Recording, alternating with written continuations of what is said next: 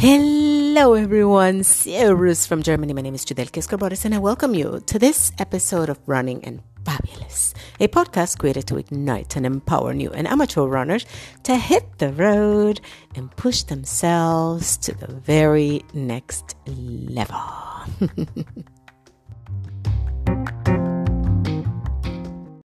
Ese era lo que fabricas tú, lo que te hace tan especial. Hello, my fabulous listeners. I am getting in the groove, getting in the mood, getting all set up to go out for my longest run this year. It's going to be a long one. I actually have had in my head the last couple of days that today is 30. So usually the way I do it to get mentally prepare for a very long run, which is part of long marathon training, actually very important because you need to build that mental stamina that says, I am going to be on the road for a long time. Like 42 kilometers is a long time, and that's what I'm doing at the end of the month.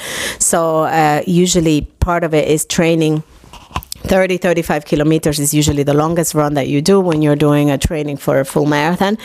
And I've been like engraving it in my head, right? And I am like getting in the mood, listening to Shakira, which is one of the things I do to get into the mood, you know, like when I am want to get pumped about something.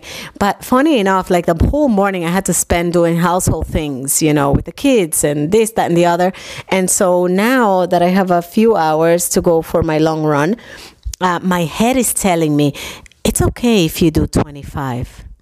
Like, it's okay if you do between 25 and 30. Like, anything between. I'm like, why is it that our brains always freak out on us, right? Like, I've done this for so many years, and still I have to battle with the little demons that come in my head and, like, try to look for that excuse. It's amazing what we're made of. Like, why we do that? I don't understand. So if you are one of those runners that are out there and you're like, oh, shoot, today is rainy and it's cold and I don't want to I understand you, man. It sucks to be us humans that we just tend to pick like the easy way out. Really, that's really what it is, like the most comfortable way out. Like, I'm looking outside, it was a beautiful sunny day, so that was like a trigger for me. Perfect, today is a perfect day to do a 30K, and now it's like cloudy. Like, who knows when it's going to pour down. But it's like, none of that should be a stopper. Like, none of that should actually come in and hinder or like hamper my 30K run, right? You got to get out, like kick yourself in the butt and get out and do that run, right? Like, I'm talking to myself now, actually, in any event. But I wanted to come in and tell you, like, before a long run like this, right? I usually take, like I said in my previous podcast, some salt and magnesium with me.